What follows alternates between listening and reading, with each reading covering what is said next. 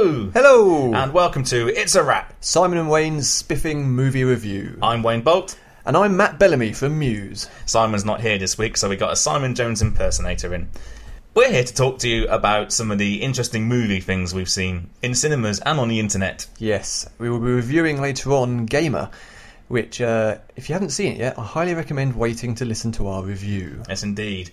We'll also be having some movie news, where Simon and myself will be giving you some of our insights into what we've picked up from the exciting world of the cinema. Yes, but starting out, we will be looking at the Trailer Park, which is where we pick the newest 5 trailers on the Apple Trailer website.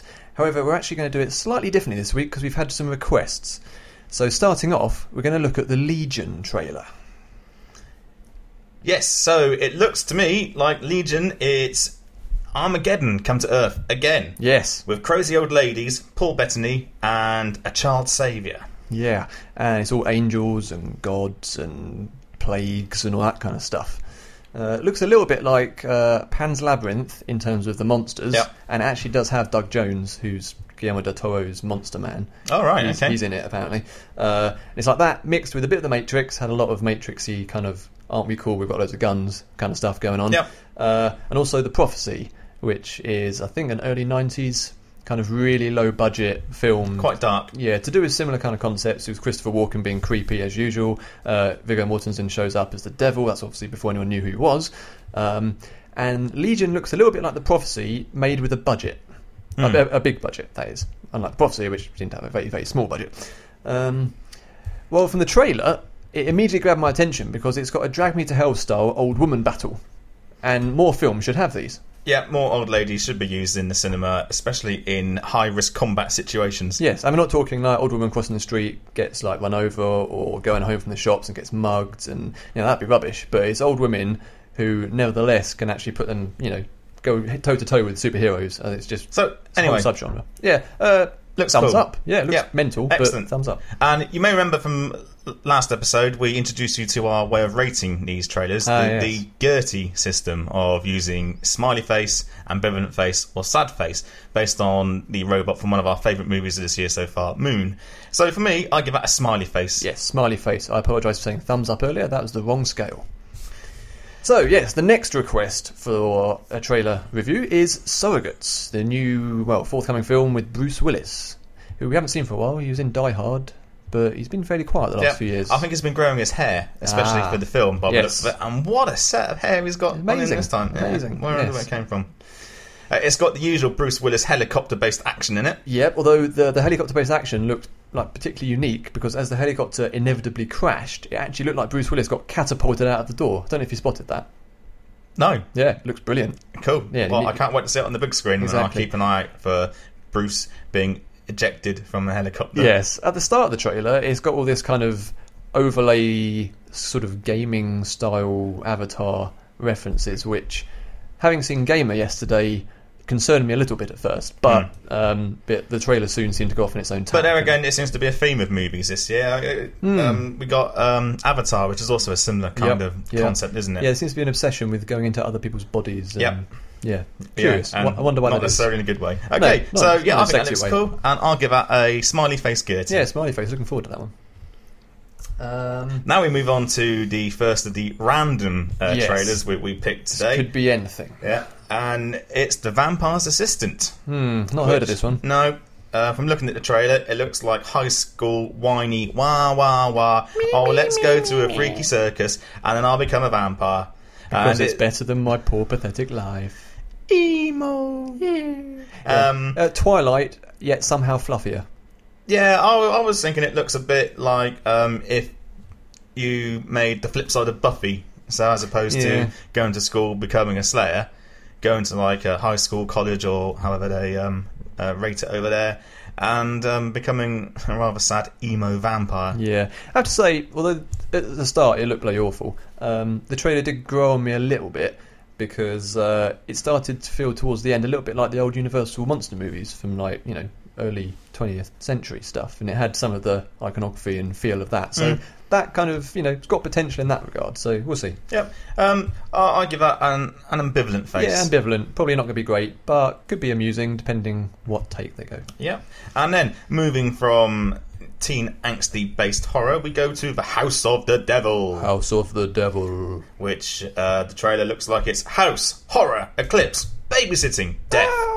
And the trailer itself does proclaim that the movie is creepy as hell. Yeah, and hell is pretty damn creepy. Indeed.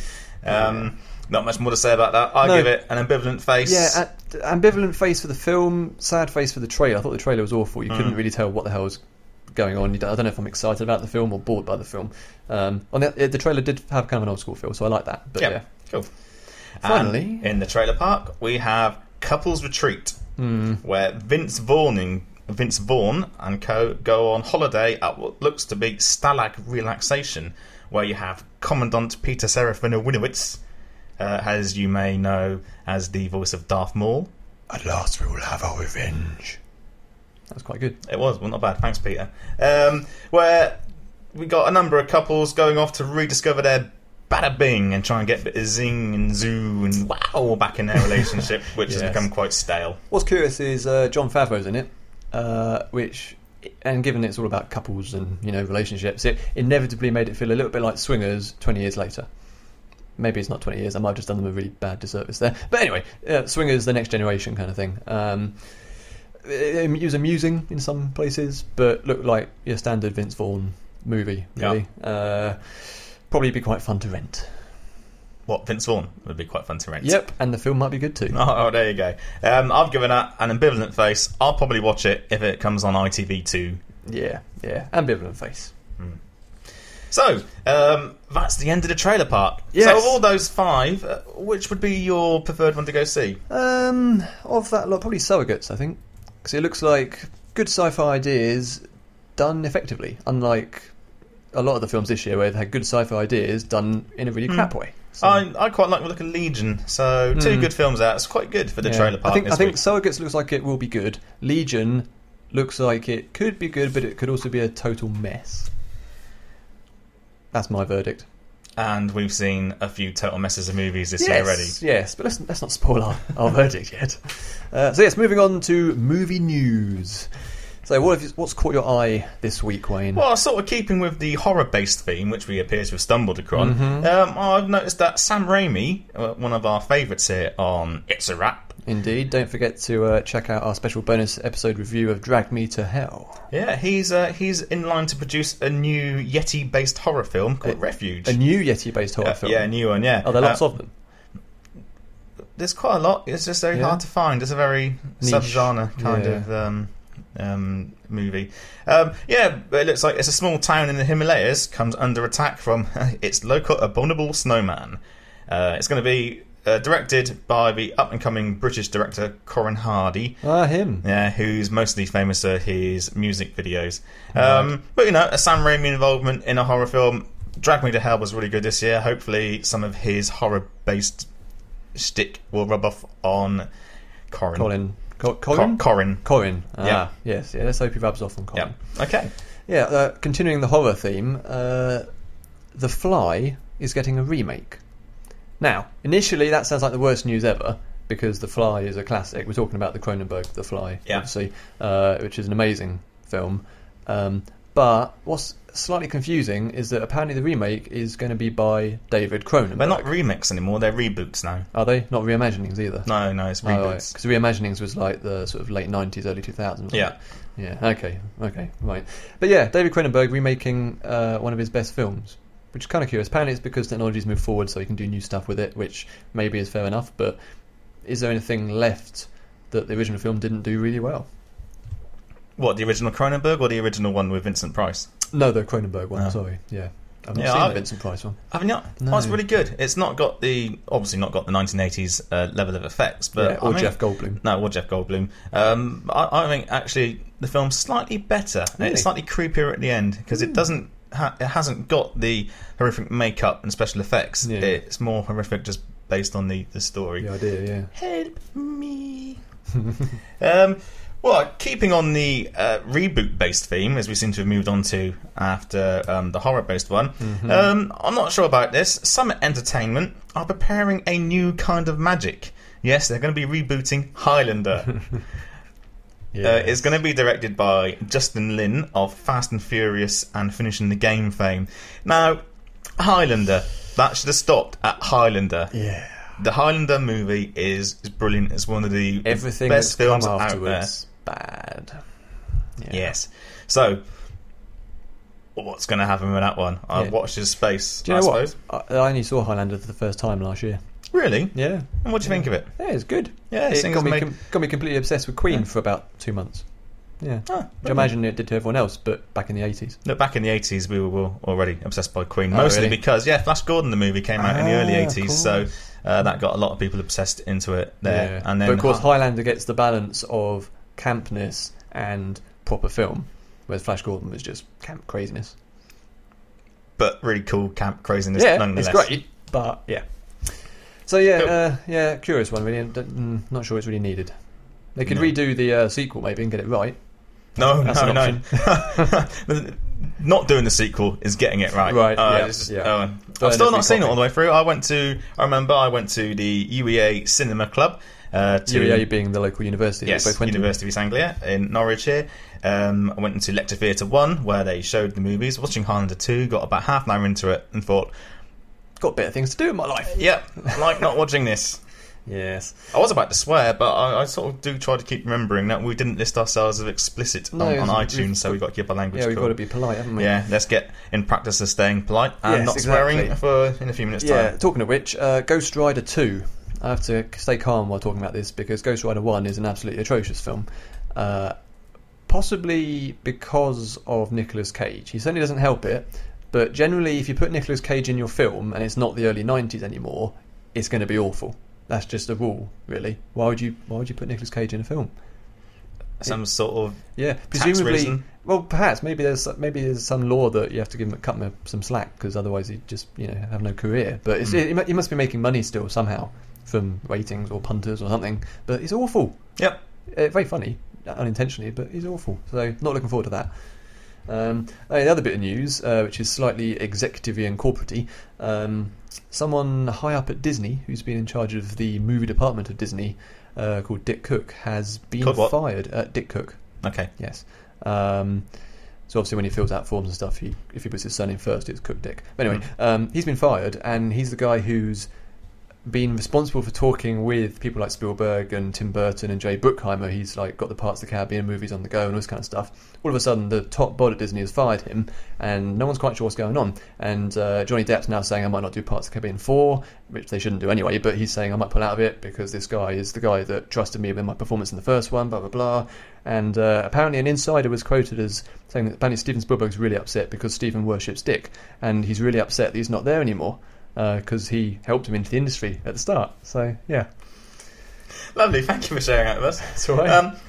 I got one last bit of movie news from me. Not so much to do with films coming out at the cinema, but a film which has been out at the cinema earlier this year. Warner Brothers have announced what's going to be on the Ultimate Cut Watchmen. Yes, very exciting. Yes. Now, if you missed Watchmen earlier in the year, was it earlier this year? It Late was, last yes. year. No, it was the first sort of big film of the year. Yeah. Very good film. Personally, I thought it was 95% of being really awesome. Yeah. I know Simon thought it was 100% awesome. Well, 99? yeah, it's in the 90s. It's one of those films where you look at any individual scene, except perhaps the last couple, and they're amazing, but it maybe didn't string together as well as it could have because it was so... They had to get so much plot in it, Yeah. so it had no time to breathe, which is why this ultimate cut is really exciting. Yeah. Because, yes, it's going to be about 10 hours long, but it might give it the breathing room that it kind of deserves. Because I always think that Watchmen probably would have worked better as a kind of TV... Graphic novel? Yeah, graphic novel would be really good if they did that, Yeah, actually. yeah. But also TV miniseries. If it was like an HBO miniseries, so they have 6 hours or whatever to go through it, that would have been ideal. But, it's a film instead, and I think they did a bloody good job with it. Yeah. So. And the exciting news to actual fans of the graphic novel who are very much into the Watchmen is they're going to do a new director's cut of the film, and they're going to interweave the Tales of the Black Freighter into the cut of the film as well. Yes. That's something which worked really well in the movie. In the graphic novel, so hopefully it will work really well in the movie. Yeah. So, and of course, Gerard Butler does the voice of the main guy in Black Freighter, and Gerard Butler is in our movie review this week, which is coming up almost now. Unless you've got any more news, Simon. No, I think that'll do. I'm keen to get on to Gamer. Yes, Gamer. Not to be confused with the amusing and quite fun to watch Gamers, or its sequel, Gamers 2: Darkness Rising. Both of which are small independent films where they're taking a fun look at a gaming institution. However, that's Gamers. I recommend you go watch that one. Gamers, not Gamer. Yeah. Gamer is what we're coming on to now. Gamer is set a few years in the future from this exact moment. I'm not quite sure why it was. Yeah, they're very precise on that one. Yeah. Where computer gaming has evolved so that instead of controlling virtual avatars, i.e. like Sims or footballers in FIFA, whatever version they're doing, or like being... Second Life was, I think, a big inspiration for the film. Yeah. As were like various first-person shooters like Doom or Quake or that sort of Call of Duty and that. Yeah. So as opposed to just playing a virtual computer-created avatar, it's a very popular thing at the minute, they now have the ability to control other people who have been put into a game world setting. This has been developed through the use of some sort of nanite technology they came up with, which has been developed by, the bad guy, essentially, called Ken Castle, who's played by Michael C. Hall, who I believe is famous for some American TV shows, which are the sort of things I wouldn't really watch.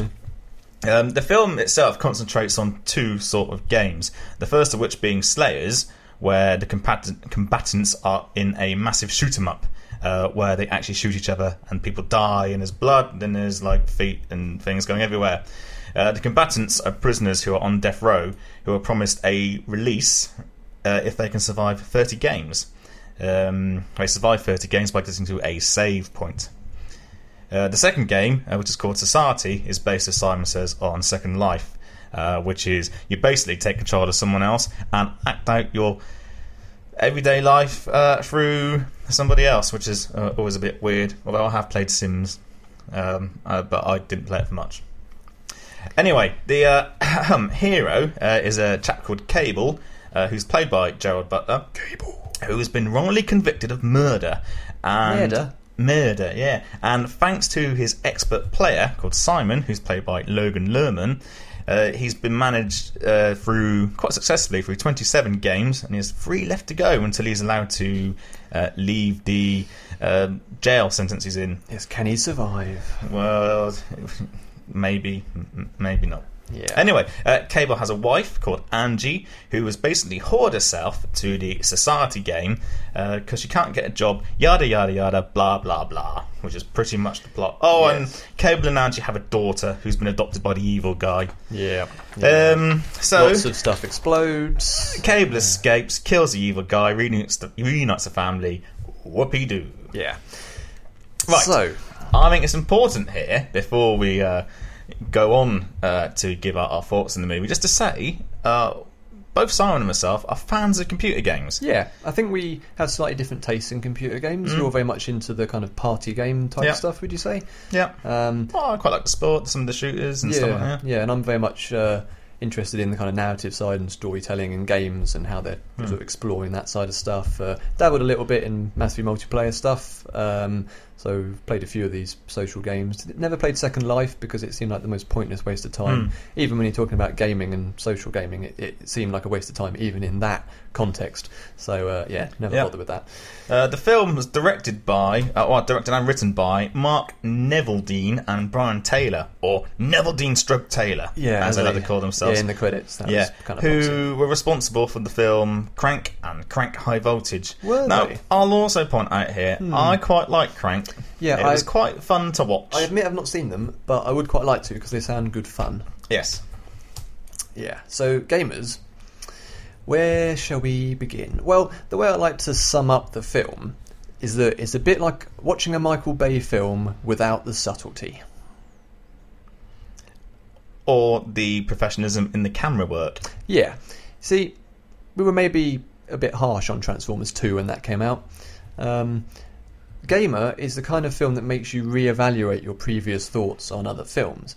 because Transformers 2, obviously, I had a lot of problems with it and it had a lot of flaws, but there's a lot in it that is clearly very, very good. You know, there's a lot of really skilled filmmaking in there. And then there's Gamer, which doesn't have that saving grace. It's just atrocious in every single way. Its cinematic style was shaky, close-up, handheld film by a Yeah. 5-year-old. I've never watched a film where almost the entire film is in... Panic over, we just had a slight technical glitch here. The podcast machine nearly exploded, but it's all good. Anyway, yes, I've never seen a film where almost the entire thing is filmed in extreme close-up, which is really weird. It's kind of that's the kind of thing you expect to see in TV, because TV, you've got this little screen at the end of your room, and you tend to have a lot of close-ups if you watch soap operas, blah, blah, blah. In cinema, you don't normally have extreme close-ups, because when that's blown up onto a giant cinema screen, it's a bit weird. Because you just get people's noses in your face for like 2 hours. But the whole film is shot like that. Yeah, and I think they crafted every scene and every shot so carefully to make it be an assault on your visual senses. Yeah. It was just really hard to watch. You just couldn't take it in. It's too in your face. Yeah, and if the visuals weren't doing that, the sound was doing it for it.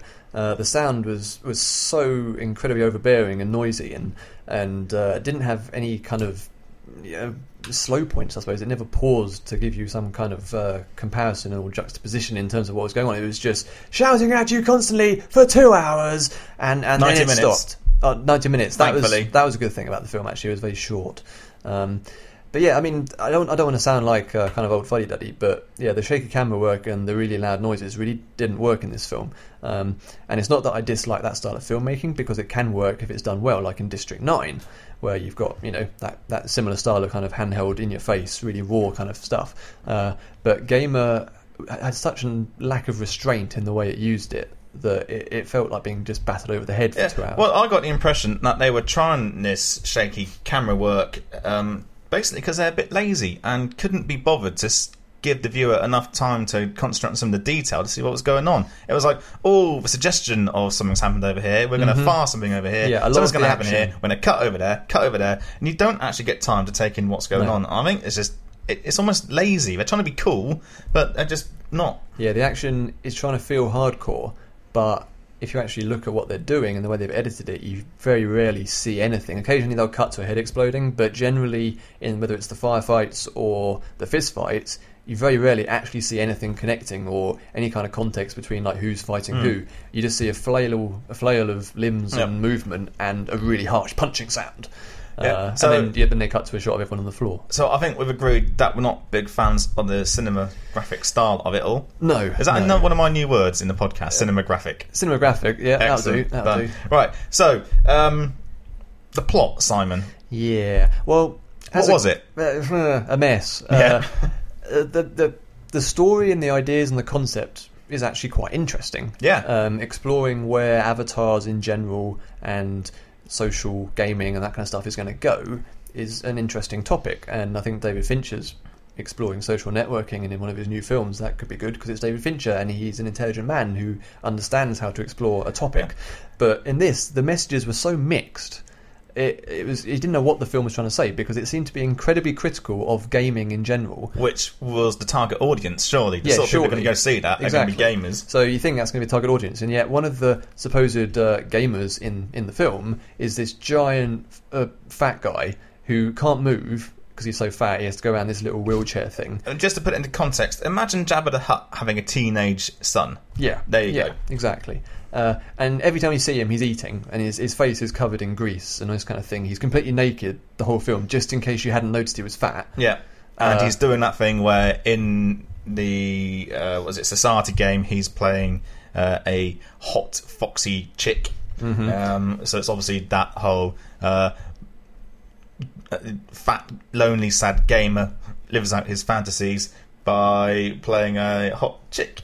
Yeah, and it's just offensive, to be honest. I don't, like you say, the film seems to be a natural fit for gamers to go and watch, and yet they're so stereotypical in the way they present gamers. It's really, really odd. And I always wonder, with roles like that, how do they cast that? Do they put out a casting call going, we want a really fat guy, kind of ugly, we're going to take the piss out of your weight, make you look really unpleasant, and why do people go for those roles? Anyway, so yeah, it's got all these stereotypes it's throwing around. It shows social gaming in the worst context possible, the society game, which is kind of like Second Life, but all you ever see is like the debauched depravity of it. You don't see any positive side to it at all. It's just all horrible. Horrible people doing horrible things, and obviously the combat side is horrible as well, because you've got these people just killing each other for supposedly the whole world's entertainment. And yet, while the whole time through the film it's kind of criticising this and saying it's horrible, the film loves it. It's so voyeuristic. It's like, oh, look at this person getting their brains blown up. Oh, look at this foot exploding. Oh, look at this person about to rape this girl. Yeah, or even just look at these girls not wearing much. It's like, here's some gratuitous nipples, here's some breasts. But even that, they managed to make it not particularly exciting. It's just... You watch a film where there's this sort of titillation in it, and you're sort of thinking, well, because... Yeah, but the context was so sort of unpleasant and seedy that you felt like you didn't want to be seen watching it almost. You know? It is very, very strange. Yeah. So it kind of simultaneously criticised it and said, isn't this terrible? And then at the same time it was like, but let's look at some tits. Yeah. And that really doesn't work. You can't juxtapose those two things and get away with it. No, the film, no one did. The filmmakers didn't know what they thought about their own topic. Distasteful, I think, is the word. Yeah, indeed. Another one of the things which really made me angry about the plot was the fact that, as you said earlier on, it's a really good premise for a film.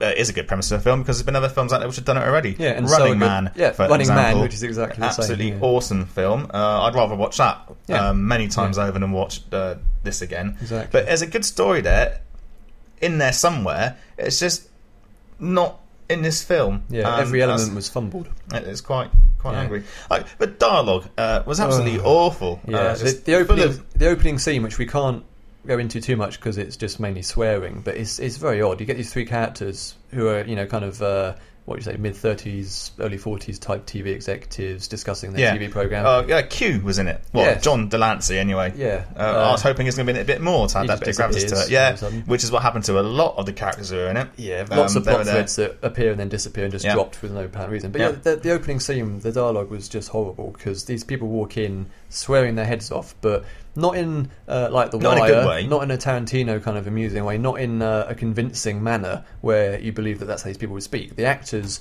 looked uncomfortable saying it. It's like, I don't know, it's like hearing your teacher swearing or like your parents swearing or something and thinking it's cool. Basically, the whole script and the way the film was put together felt like a teenager trying to write like a mature adult and thinking that swearing lots is the way to be an adult. Which is no offence to all you intelligent teenagers out there. Or intelligent adults. Yes, exactly. But it was just painful to watch in this. The characterisation and the character development was also non-existent or just blatantly naff.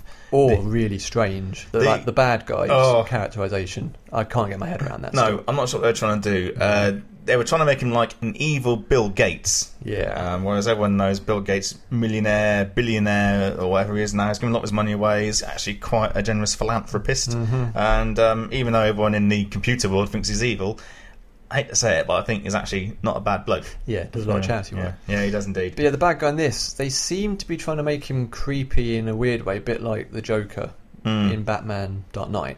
Heath Ledger did that kind of slightly camp creepiness where you got the balance absolutely right. Whereas this guy, I don't know if it is acting or the directing or the script, all three I think, it was laughable at best and just utterly perplexing at worst. Yeah, and there's this whole scene where there was a song and dance number turned up. No precedent in the film. No, and I think it was just there because the directors obviously thought wouldn't it look cool? Yeah, this set would be good if we did this. If my nanite controlled thugs do some sort of song and dance number and beat up Gerard Butler as going along doing it. Yeah, very odd, given how sort of macho the rest of the film is trying to be. It was a very bizarre little departure for it. It really was one of those dropping your head in your hand moments. Yes, like slapping your forehead. Yeah, as such. Well, good points. Actors, I thought the actors did all right job, other than the bad guy who was just irritating. But I thought the actors did an all right job with absolutely atrocious material. Gerard Butler was a convincing action hero. I'd like to see him do a good action movie one day. 300 was all right, but a bit too stylized. He deserves a lot better. Again, John Leguizamo, I'm not sure how you say his name. What was he doing in it? He's a brilliant actor. He shouldn't be in this. Alison Lohman. who we just talked about a few episodes back for the Drag Me to Hell review. She's brilliant in that, really, really good. She shows up in this. Well, actually, she's all right in the film, but why is she in it? Paycheck. It's got to be. Yeah. It's got to be a But paycheck movie. the absolute worst thing, right? Milo Ventimiglia, I think his name is, who plays Peter Petrelli in Heroes. Quite like him in that. He's fun character. Enjoyed watching him. He shows up in this as Ronnie the Rapist or something like that. Something like that. Ronnie the Rapist. Ho, ho, ho. Maybe they're trying to be edgy, but again, it just comes across as a bit offensive and unpleasant. And his performance is completely mad and really disturbing, and it's the kind of performance that could end a career, I think. And let's hope not, because he's got a lot of so promise. strange. So I think the main thing that people can bring away from this film is that all of these actors need to fire their agents absolutely immediately, because they're clearly doing something really wrong. Yeah. A good point for me with the film was the fact it was rated 18. Mm-hmm. Now, why I say this is good is because it's lucky, because it keeps more people away from seeing this film. Yes, yeah, it minimises the number of people that can be if only they could have raised it at 80. Yes, indeed. I think what amazed me is it actually forced me to recalibrate my scale of badness. Okay, because like I was saying, we gave Transformers 2 a bad review, but compared to this, Transformers 2 is a masterpiece. Yeah, It's I hate amazing. to say it, but Yeah. halfway during that film, I was sitting there thinking, I wish I was watching Transformers 2. Yeah, exactly. My previous least favourite film was Triple X, I think. Really thought that was terrible. I like Vin Diesel. I like the stuff he'd done before, Pitch Black and Fast and the Furious, and I thought, Triple X, that'd be good fun, but it was terrible. However, Gamer has dethroned Triple X as my worst film I've ever seen, and yeah, that's what I think of it. But the thing with it, yes, it is probably one of the worst films I've ever seen, but I like quite a lot of bad movies. And sometimes movies can be so bad they can actually be quite fun, Quite entertaining. As a sort of you just watch it just to the ludicrosity of it. It's another Yes, new word I yes. made up for this. And this is a really good point, like because Dungeons and Dragons, the movie, really bad, but actually it's quite watchable because it's funny. Not intentionally funny, but you sort of watch it and you just go along for the ride. Yeah. There are many other films, like from the Plan 9 from Outer Space, for example. Yeah. Another atrocious film, but you still go along for the ride because it's that bad and it's that camp. And I mean, is that what it is? If a bad film is camp, it's a bit funny. Yeah, because it gets a Right. bit silly. But I think this is something we really need to stress to anyone that's listening to this. Okay, if you're listening to this and thinking, "Oh, this sounds awesome. It sounds like a really terrible film. That'd be really funny to go and watch." No, it isn't. It is not funny in any way. Do not go see it. We're trying to save you here. It's okay? one of those films where you're in the cinema and you start thinking, I wonder how many lights there are in the ceiling of the cinema. And I wonder how many ceiling tiles there are. And you do start counting them. Yeah, and you're like, oh, that's a nice texture on the seat that I'm sitting Yeah. on, and this kind of stuff. And, if you're listening to us and you're thinking, oh, it can't be that bad, and, I've listened to their reviews, so I've lowered my expectations sufficiently, I'll just go and see it because I've got nothing better to do today. Don't. Yeah. It's worse than you could possibly imagine. I've read some other reviews and other opinions about this film on the internet, and a lot of people will level at us criticism about the fact that we're missing the satire in the film. What do you say to them? Shut up. Thing is, right, Gamer could have been an amazing film if it was directed by Paul Verhoeven. I say this about a lot of films, actually, because Paul Verhoeven has this ability to weave big Hollywood blockbuster crazy action with this undercurrent of satire. Yeah. And I think we touched on this in the District 9 review a little bit. And his touch in Gamer could have actually turned it into something pretty special. Because you look at RoboCop and you look at Starship Troopers, and if they were made by somebody else, for example, if they were made by Ovaltine and Taylor, then it could have gone that same way and just been, trash. But Verhoeven's got this, clever way of analysing like Western civilization that he can somehow filter all this stuff through it, so that it actually works as an action movie, if that's what you want, and it works as a satire, and it blends really nicely. I say, I got personally nothing against Neville Dean and Taylor, because Crank's quite an enjoyable film. It's a film you can sit down and watch and just go along for the ride once again, have a bit of a laugh of it, and you don't come away thinking, what a waste of my 93 minutes I've just spent on that. Yeah. Tell you what, if I didn't do a movie review podcast, I'd be pretty pissed off at having seen Gamer. Yeah. As it is, though, brilliant. To be able to do this review, very, very grateful. So, summing up, Simon, what did you think of it? Well, it was all right. No, it was terrible. And I want this podcast to be a warning to everyone else. We've seen this, we've sacrificed ourselves. So you don't have to. Yes, save yourselves. Go see anything else. It doesn't matter what it is. If it's like some kids' cartoon that looks a bit silly, go see that instead. If it's a romantic comedy and you hate romantic comedies, go see that, because it will be better. But it's not as bad as Highlander 2. But Yeah, well. bad nonetheless. Anyway, that's it for Gamer. I think you get the idea. Yeah. Remember, do not confuse it with Gamers, which Yeah. is an entirely different film Yeah. and actually quite fun. If you're still not clear what we thought about Gamer, feel free to write to us and we'll clarify it for you. Yeah, and you can reach us on our email address, which is simonandwayne@spiffingreview.com.